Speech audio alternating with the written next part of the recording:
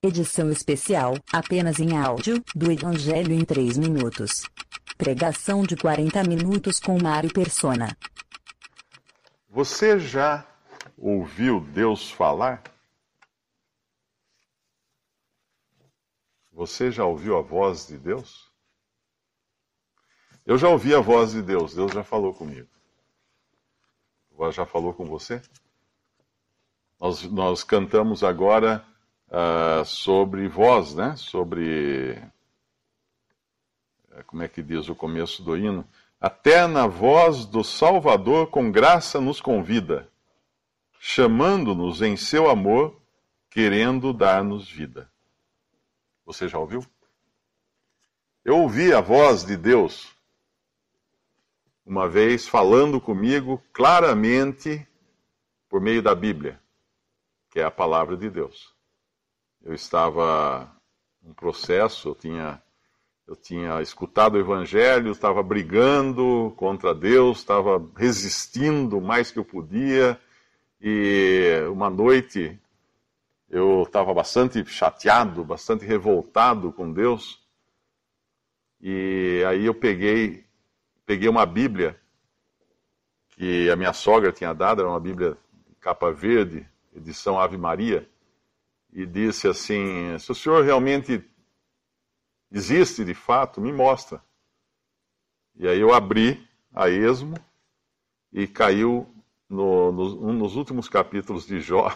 Eu lembro até hoje, eu fiquei com tanto medo, porque é quando Deus aparece e fala com Jó, e começa a falar com Jó: você sabe quem é que faz parir as cabras monteses? Você sabe quem é que faz a neve descer do céu? Você sabe isso, você sabe... Ou seja, você não sabe nada. É como se Deus falasse para Jó: fica quieto porque você não sabe nada. Eu li aquele capítulo, aí eu deitei, fechei a Bíblia, deitei na cama, puxei a coberta até por cima da cabeça e tentei dormir, porque eu falei: o negócio aqui está sério. Eu falei com alguém que realmente não é brincadeira. Eu sentia como se Deus estivesse com o dedo assim, eu falava assim: fica quieto aí. Você tem muito que aprender. Não fica falando aí que você não sabe nada. E mais à frente eu viria a me converter, não sei exatamente, questão de semanas, ou um mês, ou 2 talvez, mas aquilo foi muito forte. E Deus fala, e Deus continua falando. Quantas vezes Ele já falou com você? Essa é a questão. Deus fala uma vez, fala 2 vezes, e depois Deus para de falar. Porque Ele já falou o suficiente e talvez você não tenha dado ouvidos a Deus. Nós vamos ver a história de um homem com quem Deus também falou. Não uma, mas várias vezes. Essa história está em Números capítulo 22.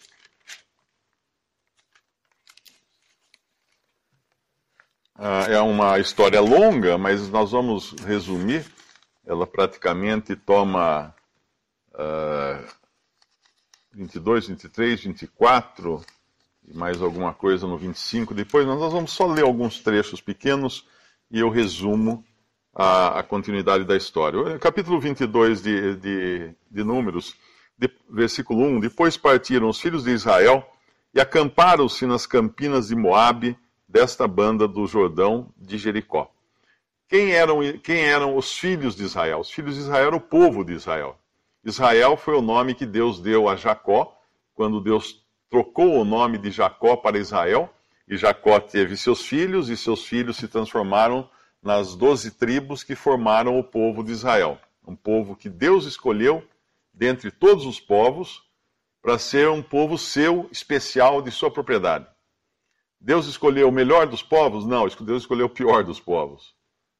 Deus escolheu um povo rebelde, um povo realmente avesso a qualquer domínio de Deus sobre ele. Mas Deus escolheu esse povo. Porque Deus queria pegar uma amostra, como se faz num laboratório, quando você vai fazer uma pesquisa de alguma coisa. Agora a gente está vendo o tempo de eleições, né? Todo dia tem lá as previsões das eleições, eles pegam a amostragem da população de uma cidade e fala, tantos por cento vão votar para o candidato A, tantos para o candidato B. É baseado numa amostragem. Geralmente, essas previsões se concretizam depois, porque essas amostragens são bastante significativas da população.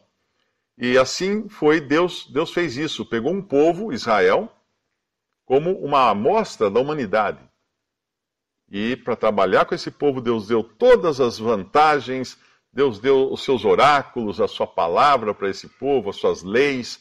A lei que Deus deu a esse povo o colocava como que dentro de um cercado, protegendo das nações pagãs que estavam adorando demônios, fazendo mil e uma, sacrificando os próprios filhos. Deus guardou dentro de uma espécie de cercado esse povo especial para si. E esse povo, obviamente, só fez bobagem. Todo o Antigo Testamento a gente vai ver Deus tratando com uma paciência. E eles erravam. Mas mesmo assim Deus cuidava. Era o seu povo, a menina dos seus olhos, como ele chama aqui na Bíblia. Então depois partiram os filhos de Israel, acamparam-se nas campinas de Moabe, desta banda do Jordão de Jericó. Viu, pois, Balaque, filho de Zippor, tudo o que Israel fizera aos amorreus. E Moabe, outro aqui, temeu muito diante desse povo, porque era muito.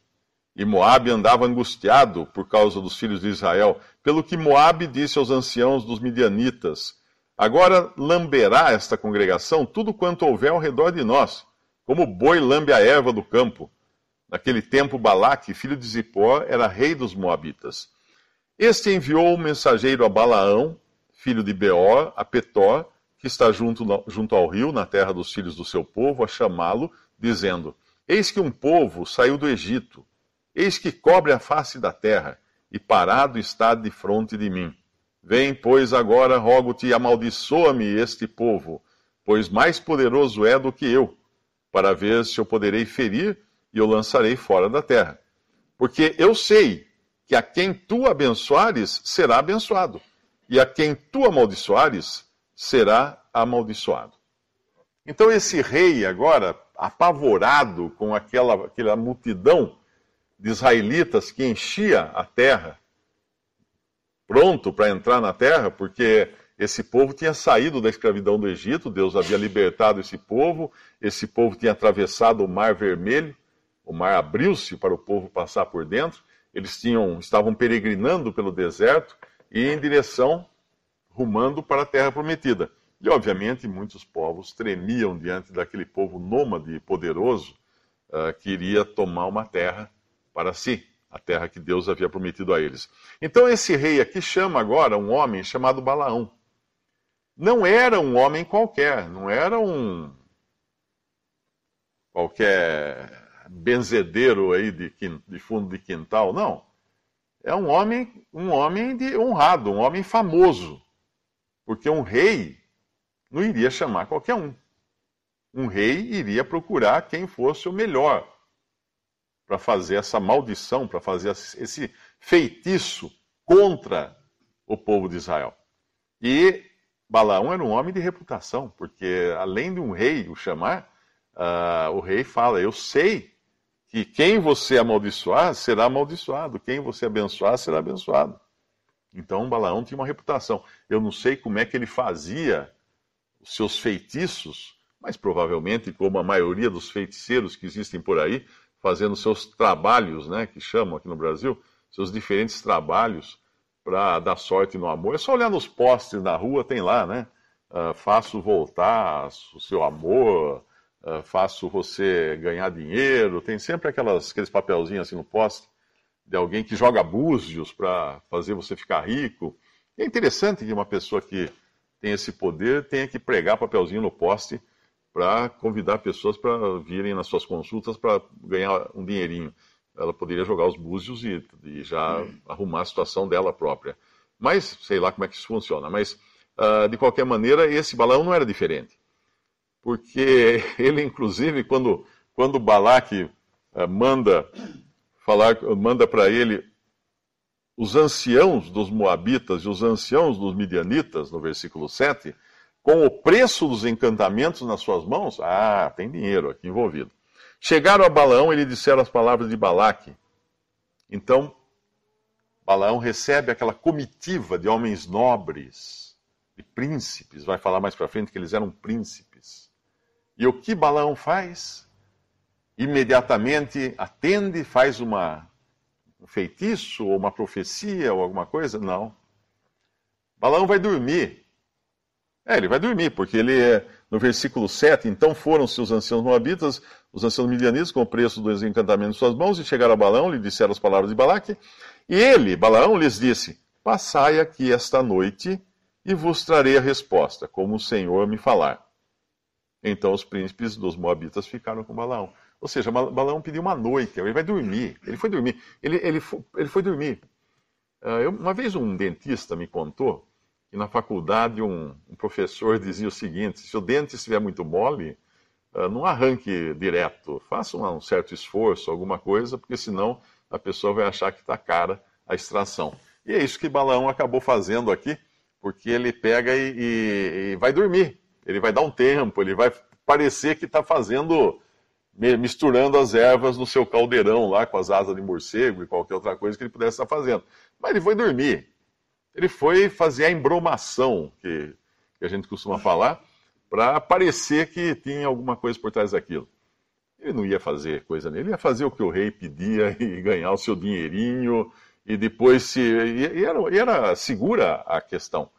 Porque o rei queria que ele amaldiçoasse Israel para não ser destruído, porque Israel era muito maior que o exército do que o exército do rei. Se Balaão amaldiçoasse Israel, ganhava o seu dinheiro, mudava de cidade para bem longe e deixava que fosse destruído o Balaque aqui com os outros, porque daí não ia ter ninguém para ir cobrar Balaão, falar assim, você errou na sua profecia. Estava resolvido o problema dele também. Mas aqui, o que nós vemos? Quando Balaão vai dormir, à noite, Deus fala com ele.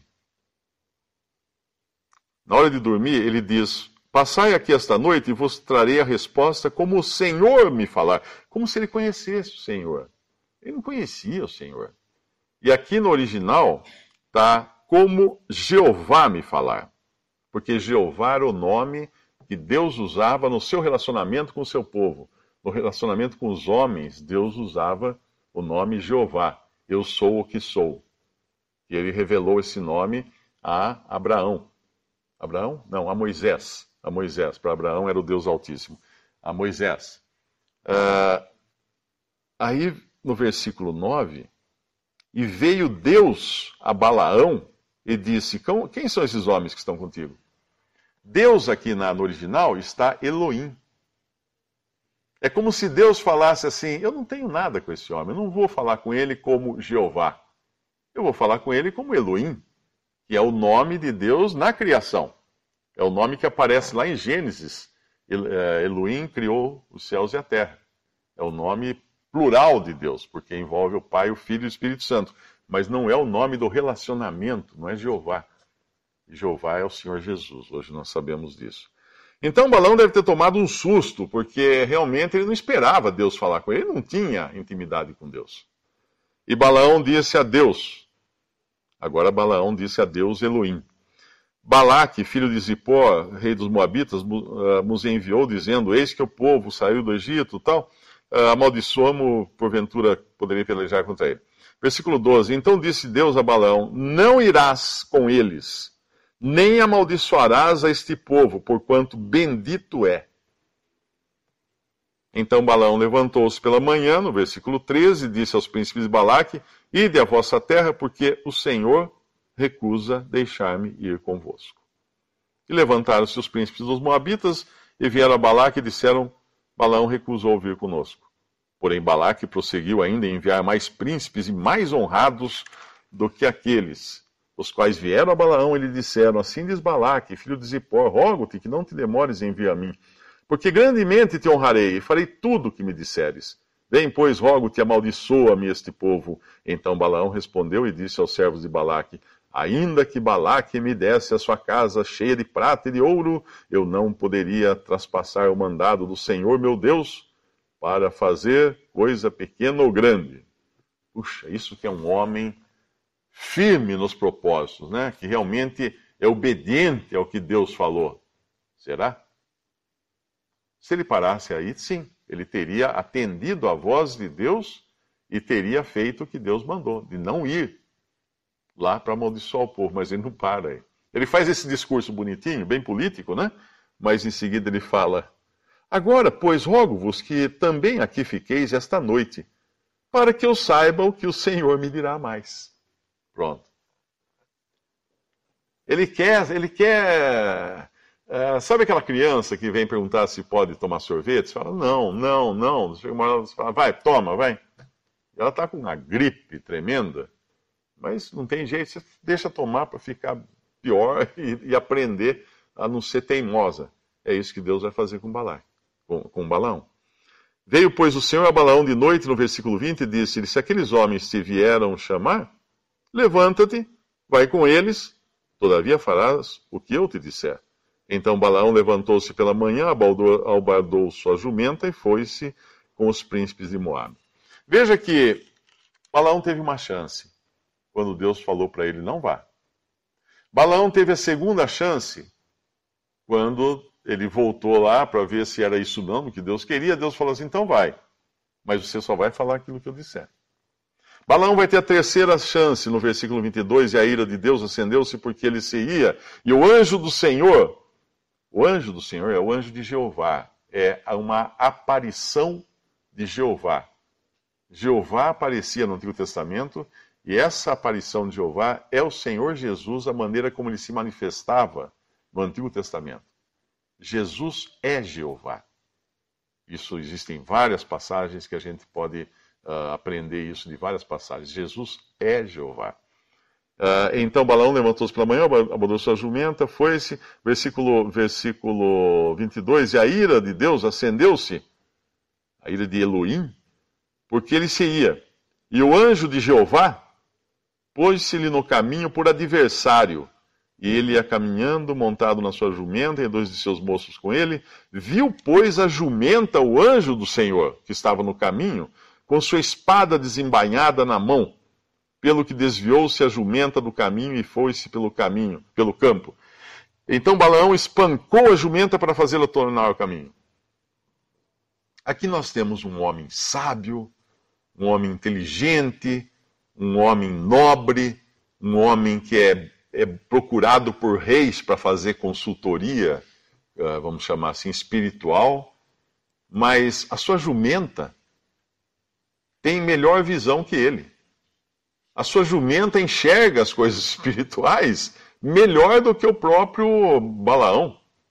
Melhor do que ele. E é interessante nós vermos que hoje, no mundo,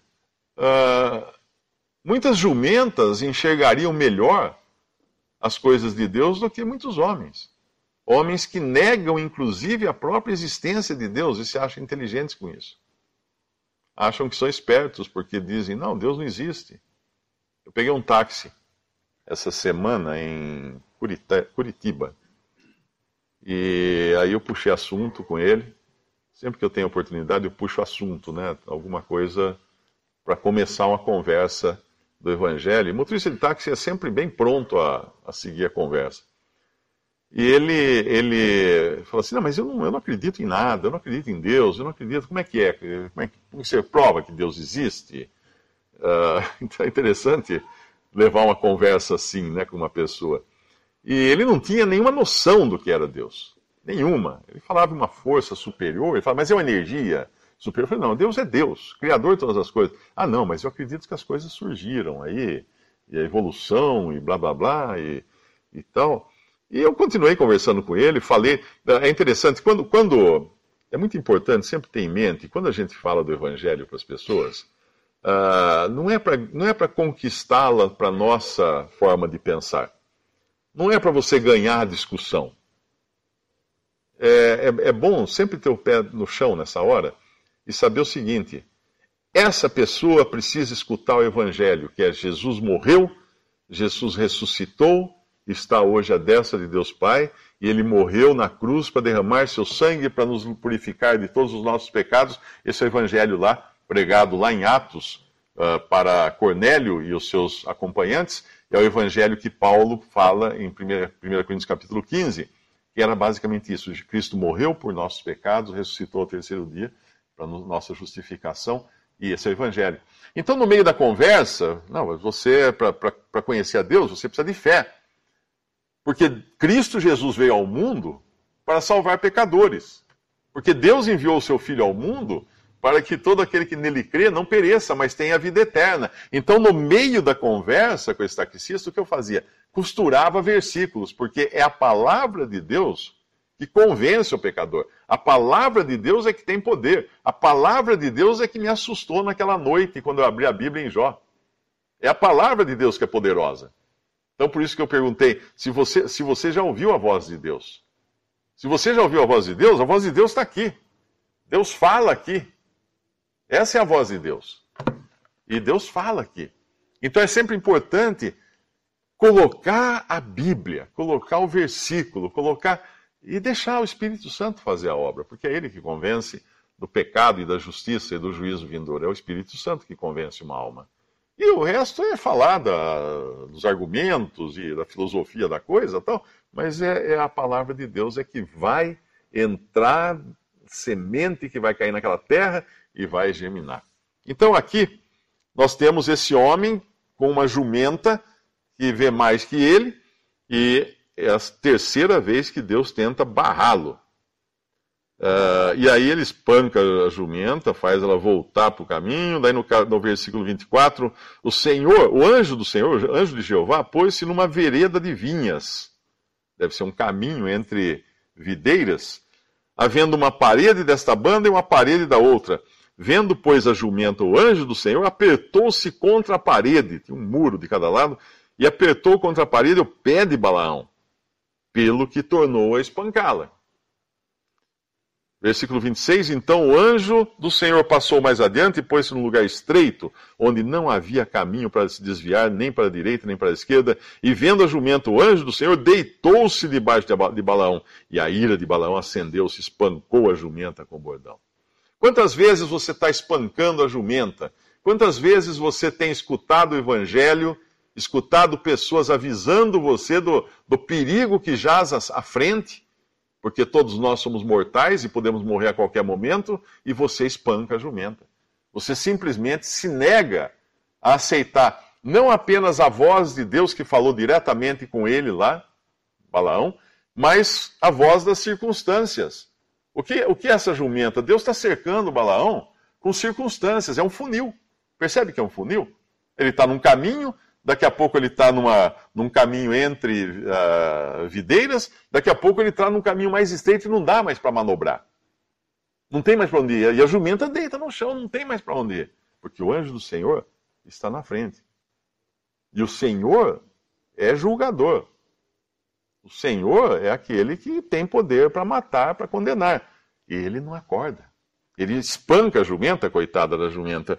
E vendo a jumenta, espancou a jumenta no versículo 27, aí vem a sexta oportunidade. Então o Senhor abriu a boca da jumenta, no versículo 28, a qual disse a Balaão, que te fiz eu, que me espancaste essas 3 vezes?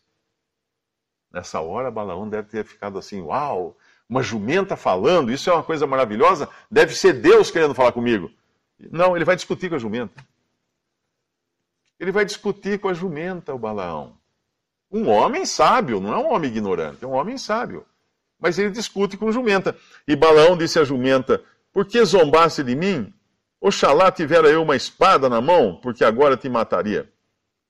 E a jumenta disse a Balaão, porventura eu não sou a tua jumenta, em que cavalgaste desde o tempo em que eu fui tua até hoje? Acostumei eu alguma vez fazer isso contigo? E ele respondeu, não. Então o Senhor Jeová abriu os olhos de Balaão, e ele viu o anjo do Senhor que estava no caminho, o anjo de Jeová, que estava no caminho e a sua espada desembainhada na mão, pelo que inclinou a cabeça, prostrou-se sobre a sua face. E então o anjo do Senhor lhe disse, por que já 3 vezes espancaste a tua jumenta? Eis que eu saí para ser teu adversário, porquanto o teu caminho é perverso diante de mim. Porém a jumenta me viu, e já 3 vezes se desviou de mim. Se ela se não desviara de mim, na verdade eu agora te teria matado, e a ela deixaria com vida. Uau! Imagina o orgulho, o ego de Balaão nessa hora, quando ele percebeu que Deus estava dando maior valor a uma jumenta, a vida de uma jumenta, do que a vida dele. Porque ele era mais teimoso que a jumenta. Deus mataria Balaão e deixaria a jumenta viva. E aí ele fala no versículo 34, então Balaão disse ao anjo de Jeová, pequei que não soube que estavas nesse caminho para te opores a mim, e agora te parece mal, se parece mal aos teus olhos, tornar-me-ei.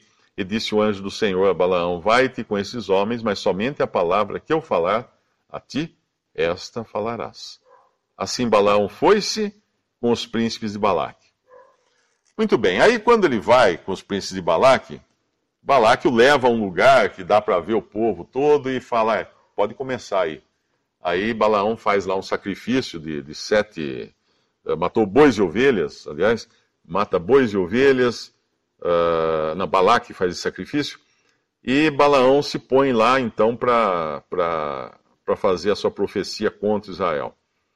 E ele pede 7 altares, 7 bezerros, 7 carneiros, e depois ele começa a falar, porque o Senhor põe a palavra na boca de Balaão, no capítulo 23, versículo 5, e ele começa a abençoar Israel. Para desespero de Balaque. Imagina você contrata alguém para uma determinada coisa, se você é um comandante, contrata alguém para atacar o adversário e ele ataca você. Está tudo errado. Mas ele não tinha como falar outra coisa, porque era Deus que estava usando a boca de Balaão para falar. E aí Balaque pega Balaão, leva para outro lugar e fala, não, então vamos experimentar daqui. Um outro monte lá. E é a mesma coisa. E Balaque pega Balaão, leva para outro lugar, mata mais animais, faz mais sacrifícios, faz mais altares. E vai ver daqui, ó. Quem sabe daqui o vento é melhor para... Não adianta. Não adianta. Deus não ia permitir que Balaão amaldiçoasse Israel. Por quê? Tem um versículo que explica. No capítulo 23, versículo 20, Balaão diz para Balaque, eis que recebi mandado de abençoar, pois ele tem abençoado. Deus tinha abençoado Israel, e eu não o posso revogar. E aí vem um versículo que é maravilhoso. Deus não viu iniquidade em Israel, nem contemplou maldade em Jacó. O Senhor, seu Deus, é com ele, e nele e entre eles. E entre eles se ouve o alarido de um rei. Deus os tirou do Egito, as suas forças são como as do unicórnio. Pois contra Jacó não vale encantamento, nem adivinhação contra Israel. Eu recebo muitos e-mails de pessoas falando assim, pastor lá da minha igreja falou que eu estou com um encosto, estou com macumbaria, que precisa tirar, Quanta bobagem. Uma pessoa que é abençoada por Deus, uma pessoa que creu em Cristo como Salvador, nada pode atingi-la. E se alguma coisa a atingir, é porque primeiro passou na presença de Deus e pegou lá um carimbo autorizando, porque Deus viu que aquilo seria necessário para a sua educação, para o seu treinamento, para que essa pessoa conhecesse melhor a si mesma e ao Senhor. Então nada pode pegar uma pessoa que crê em Cristo. Por quê? Contra Jacó não vale encantamento, não vale feitiçaria, nem adivinhação contra Israel. Por quê? Porque Deus não viu iniquidade em Israel, nem contemplou maldade em Jacó. Mas aí você vai lá e lê a história de Jacó. Jacó era um espertinho. Jacó fazia tudo para dar nó em pingo d'água. Jacó sempre tinha uns esquemas para conseguir driblar alguém, sair na frente, levar vantagem em tudo. Assim era Jacó. Jacó era teimoso, Jacó era obstinado, Jacó era uma pessoa difícil de tratar. E Deus não viu iniquidade nesse homem? Não, Deus não viu iniquidade em Jacó. Por que Deus não viu iniquidade em Jacó? A resposta está lá em Romanos, capítulo 4. E é por isso também que Deus não vê iniquidade naqueles que um dia aceitaram a Cristo como Salvador. Uma pessoa que creu em Jesus como Salvador é uma pessoa que teve os seus pecados pagos na cruz. Porque o Senhor Jesus, quando veio morrer na cruz, não veio para ser um mártir, não veio para ser um tiradentes, não veio para ser um exemplo de abnegação, de coragem, de bondade, não. Ele veio para ser um sacrifício. Um sacrifício, e um sacrifício substitutivo. Substituindo o pecador no juízo divino. Porque todo homem, por ser pecador, por nascer pecador, merece o juízo, ou está, ou deve ser julgado e deve ser condenado. A única maneira de escapar disso é se alguém for condenado no seu lugar. E a boa notícia é essa: Jesus foi condenado no seu lugar, no meu lugar, no seu lugar, lá na cruz.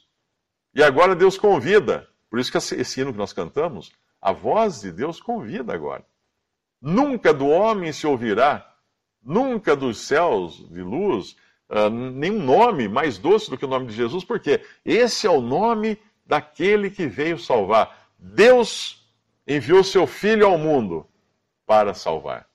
Deus amou o mundo de tal maneira que deu seu Filho unigênito para que todo aquele que nele crê não pereça, mas tenha a vida eterna. E o Senhor Jesus disse: quem ouve a minha palavra e crê naquele que me enviou tem a vida eterna. Não entrará em juízo, mas passou da morte para a vida. Esse é o Evangelho, essa é a mensagem de salvação. É pegar ou largar. E é Deus falando, quando a Bíblia fala, é Deus falando. É Deus falando. E capítulo 4 de Romanos, então: que diremos, pois, ter alcançado Abraão, nosso pai segundo a carne? Porque se Abraão foi justificado pelas obras, tem de que se gloriar, mas não diante de Deus. Pois que diz a Escritura? Creu Abraão a Deus, e isso lhe foi imputado como justiça, lhe foi colocado em conta como justiça, o fato dele ter crido no que Deus falou. Ora, aquele que faz qualquer obra, não lhe é imputado o galardão, ou a recompensa, segundo a graça, mas segundo a dívida. O que quer dizer isso?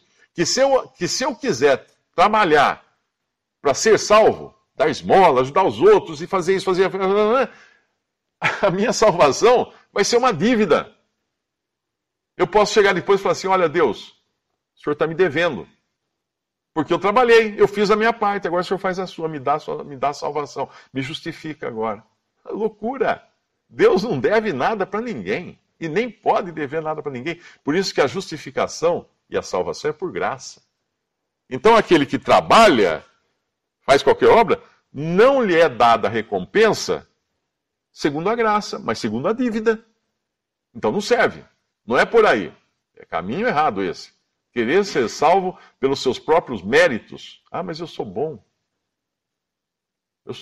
Esse taxista falou algo assim. Ele falou assim: não, eu acredito que a minha religião é assim. Eu procuro fazer o melhor que eu posso, não prejudicar as pessoas. A pessoa acha que o que ela faz... É a mesma coisa você pegar um facínora, um criminoso, e ele chegar na frente do juiz, o juiz está lá com a pena de morte para ele, porque é o que a lei demanda no caso dele, ele é muito mau. Ele fala assim: olha, senhor juiz, mas eu estou ajudando as crianças lá do bairro, eu prometo que eu vou ajudar bastante, vou dar dinheiro lá para a igreja, vou fazer isso, fazer aquilo. O juiz fala: meu amigo, você não entendeu. Tem uma pena pendente, uma espada pendente sobre a sua cabeça, e você vai ser condenado. Nada tira. Não é as coisas boas que você quiser fazer não vão tirar a condenação. Porque você já está com o seu prontuário imenso de crimes que você praticou. Não tem como apagar esse prontuário. Você tem que morrer. Você tem que morrer para ser arquivado tudo isso.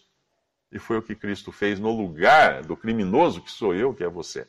Ele morreu e Deus agora pode sim deixar de lado todos os seus pecados. Todos os pecados daquele que crê em Jesus. Aí ele continua no versículo 5: mas aquele que não pratica o quê? Obras, mas crê naquele que justifica o ímpio. A sua fé lhe é imputada como justiça. Peraí, a minha Bíblia está errada? Como que Deus pode ser um que justifica o ímpio? Não seria o correto dizer que Deus justifica o bom? Tem o bom por justo? Não. Deus justifica o ímpio. Deus justifica. O que é justificar? Tem um exemplo que eu gosto muito. Um garoto estava no corredor da sua escola, high school, lá nos Estados Unidos. Eu não sei se essa história é verdadeira ou não, eu li em algum lugar, mas eu não sei se ela é real ou não. Mas, de qualquer maneira, o garoto está lá na escola nos Estados Unidos. De repente, no corredor da escola, de repente o diretor vem vindo lá na outra ponta e na frente desse garoto tem um outro rapaz com uma mochila nas costas, um outro estudante. E esse garoto vai e pula em cima do rapaz que está com a mochila nas costas e dá uma surra dele na frente do diretor ao ponto de deixá-lo desmaiado. E é sangue para todo lado, saindo da boca, do nariz, o cara caído no chão, todo arrebentado, o outro em cima socando ele. O diretor já vai lá e fala, você já para a diretoria. Você vai ser expulso. Ele cometeu um delito na escola. Aí o rapaz fala assim, não, senhor diretor, olha aqui o que ele tem na mochila. Ele abre a mochila, tinha lá uma arma, tinha granada, tinha não sei o que. Ele ia entrar aqui, eu estava sabendo que esse rapaz ia entrar aqui para matar todo mundo. Por isso que eu fiz isso. Nesse momento, o rapaz que cometeu o delito é justificado. Ou seja, ele é tido por justo. Esse é um exemplo de justificação. Mas o que Deus faz conosco não é porque nós atacamos alguém, não. Deus nos justifica por graça, como reação à fé na palavra dele que justifica o ímpio. É isso que fala aqui. Aquele que não pratica, mas crê naquele que justifica o ímpio, a sua fé lhe é imputada, é depositada como justiça. A sua fé lhe é imputada, depositada como justiça. No caso daquele garoto, do estudante, foi a sua prontidão em nocautear o terrorista, que foi lhe imputada como justiça. Em um minuto, ele passou de mal a bom. Mesmo que o outro está lá ainda com a boca toda ensanguentada, os dentes caídos pelo corredor, mas ele passou de mal para bom. Por quê? Porque ele foi justificado pelo diretor. Porque o que ele fez justificava-se. E aqui, o que justifica o ímpio? A fé.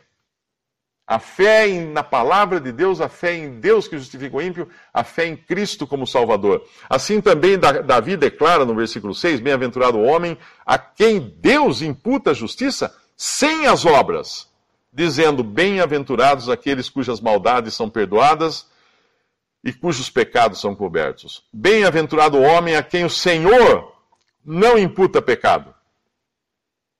Entendeu agora por que Deus falava que Jacó não viu iniquidade em Israel, não viu maldade, nem contemplou maldade em Jacó? Deus podia falar isso porque ele justificou Jacó. Porque Jacó creu. Porque Jacó creu em Deus. Creu nas promessas de Deus. E eu pergunto, você crê em Jesus como seu Salvador?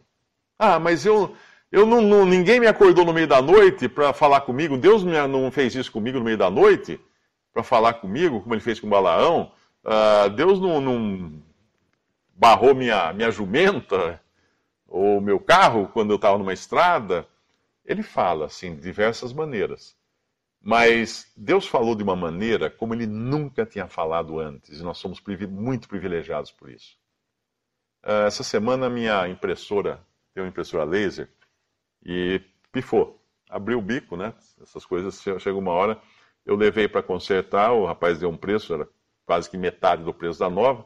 Como eu já fiz isso não muito tempo atrás com a máquina de lavar roupa, que eu mandei consertar, ficou metade do preço da nova, e menos de 6 meses depois eu estava comprando uma nova, porque a consertada não adiantou nada.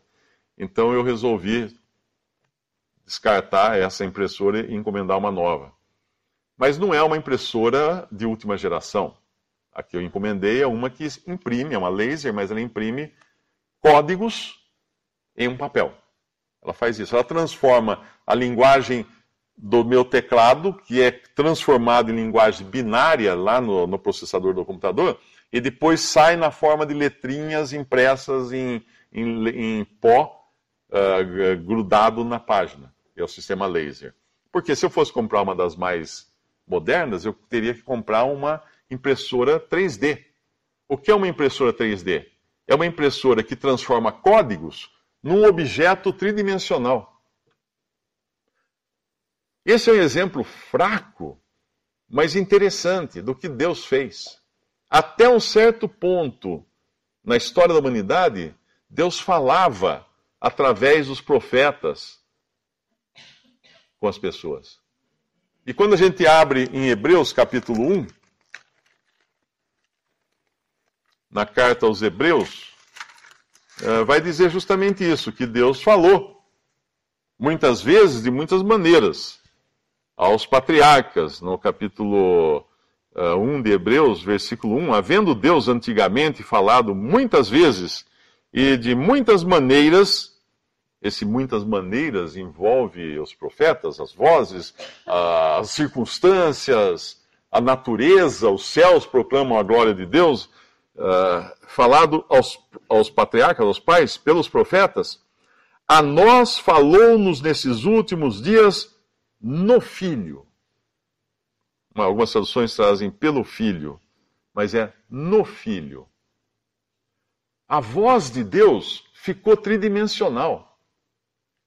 Quando o Filho de Deus se fez carne, veio ao mundo e se fez carne. O verbo de Deus, o verbo, a palavra de Deus, é uma pessoa. É uma pessoa em 3 dimensões, é uma pessoa de carne e ossos, é Cristo. Deus nos falou em Cristo. O verbo se fez carne, habitou entre nós e vimos a sua glória, a sua glória, né? Acho que é assim que fala o versículo.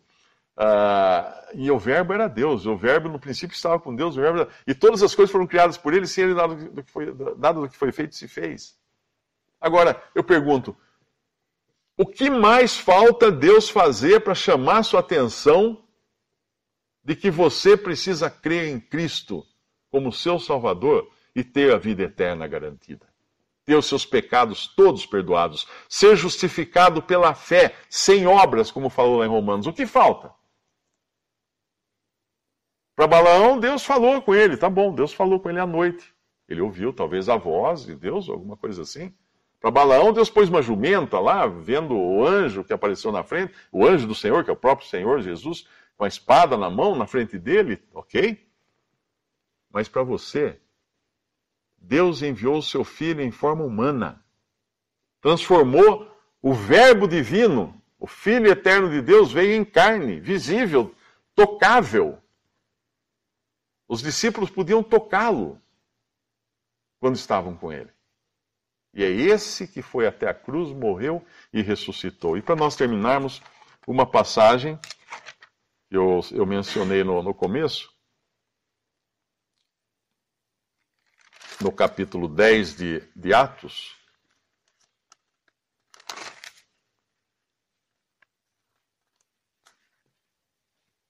quando Cornélio e seus amigos vão a Pedro, Pedro fala a eles aquilo que você precisa saber também, tudo o que você precisa saber para ter a salvação eterna.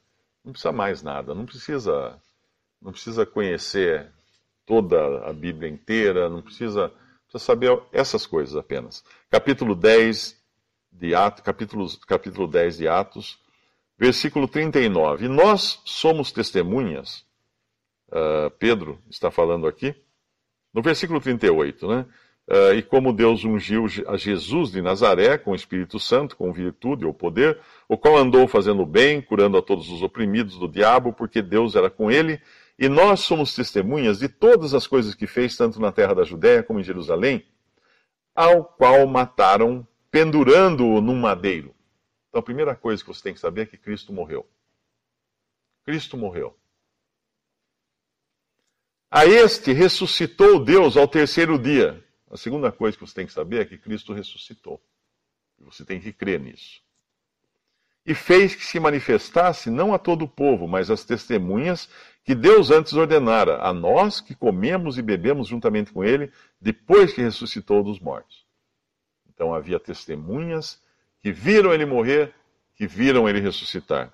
E aí no versículo 42, e nos mandou pregar ao povo e testificar que ele é o que por Deus foi constituído juiz dos vivos e dos mortos. Então essa é outra coisa que você tem que saber, que ele vai julgar. Você vai se encontrar com Deus uma vez. Um dia nenhum vai deixar de se encontrar com Deus. Você pode se encontrar com Deus de maneira favorável, crendo em Cristo agora como seu Salvador, e se encontrar com Deus como um salvo por Cristo. Ou você pode se encontrar com Deus como um condenado, um réu, que será condenado ao fogo eterno, ao juízo eterno. Foi constituído o juiz dos vivos e dos mortos. A esse dão testemunho todos os profetas, de que todos os que nele creem receberão o perdão dos pecados pelo seu nome. Então, esse é o caminho para você receber o perdão dos pecados. E Balaão recebeu? Teve muita chance, não? Teve muita chance. Mas não. Balaão não recebeu. Balaão está perdido eternamente. Apesar de ser um homem sábio, de ser um homem rico, de ser um homem poderoso, de ser um homem que era buscado por reis, para assessorar reis, Balaão está perdido eternamente. Porque Deus falou através da boca do próprio Balaão a sua condenação. Lá em Números mesmo, capítulo 24, uma das coisas que Balaão fala é a respeito de Deus. Ele fala, na verdade, ele prevê a vinda de Cristo, que ele chama de estrela que sairá de Jacó, do cetro que subirá de Israel, que destruirá os filhos de Sete, etc. Ele previu a vinda de Cristo, mas ele fala no versículo 17 uma coisa extremamente temerosa, que eu espero que não seja a sentença de nenhum daqui, desta sala. Capítulo 24 de Números, versículo 17. Vê-lo-ei, mas não agora. Contemplá-lo-ei, mas não de perto. Uma estrela procederá de Jacó, um cetro subirá de Israel, e etc.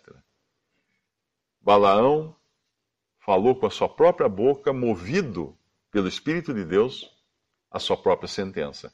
Que ele veria Cristo, não agora, naquele momento, mas não também contemplaria Cristo, mas não de perto. Contemplaria de longe. Porque ele estaria perdido para sempre. Tem uma história que o Senhor Jesus conta nos evangelhos, onde existe o rico e Lázaro. Lázaro é um mendigo que morre e vai para o seio de Abraão. O seio de Abraão é uma figura judaica, do judaísmo, da presença de Deus. Ou seja, um lugar de acolhimento na presença de Deus, o seio de Abraão. E o rico, no Hades, vê ao longe Abraão e Lázaro no seu seio. E tem um abismo, ele não pode chegar lá. Assim, Balaão também vai enxergar Cristo, longe. E você? Vai estar perto como Lázaro ou vai estar vendo só de longe a sua condenação eterna? Portanto, creia em Jesus, porque ele morreu por você. Não desperdice a voz de Deus falando na palavra dele. Não espere alguma jumenta atravessar o seu caminho. Mas eu tenho certeza que Deus, de diversas maneiras, já colocou você num funil. E é a questão de você aceitar ou não aquilo que Deus oferece. Podemos dar graças? Nosso Deus e nosso Pai, nós agradecemos, Pai, pela Tua palavra, pregada aqui esta noite, pelo Evangelho da salvação, Evangelho da graça, pela Tua misericórdia em salvar, por estes exemplos na Tua palavra, Pai, e principalmente por essa pessoa, do Senhor Jesus Cristo, nosso Salvador, esse que desceu dos céus, se fez carne, para morrer na cruz, derramar seu sangue ali por pecadores perdidos, para a justificação de ímpios, que agora pela fé creem em Jesus e na sua obra. Agradecemos, Pai, por este momento. Pedimos por todos os que ouviram aqui o Evangelho, por todos que ouvirão também pela internet, que Tu possas tocar corações, Pai, em lugares que nem imaginamos, para que haja contrição, para que haja arrependimento, para que haja salvação. Nós pedimos, confiando no poder do Teu Santo Espírito, de tocar as almas para que creiam em Cristo Jesus. Nós pedimos, agradecendo em nome de nosso Senhor e Salvador Jesus. Amém.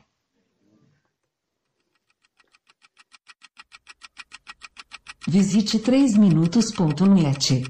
Dúvidas? Visite respondi.com.br. Adquira os livros ou baixe o e-book.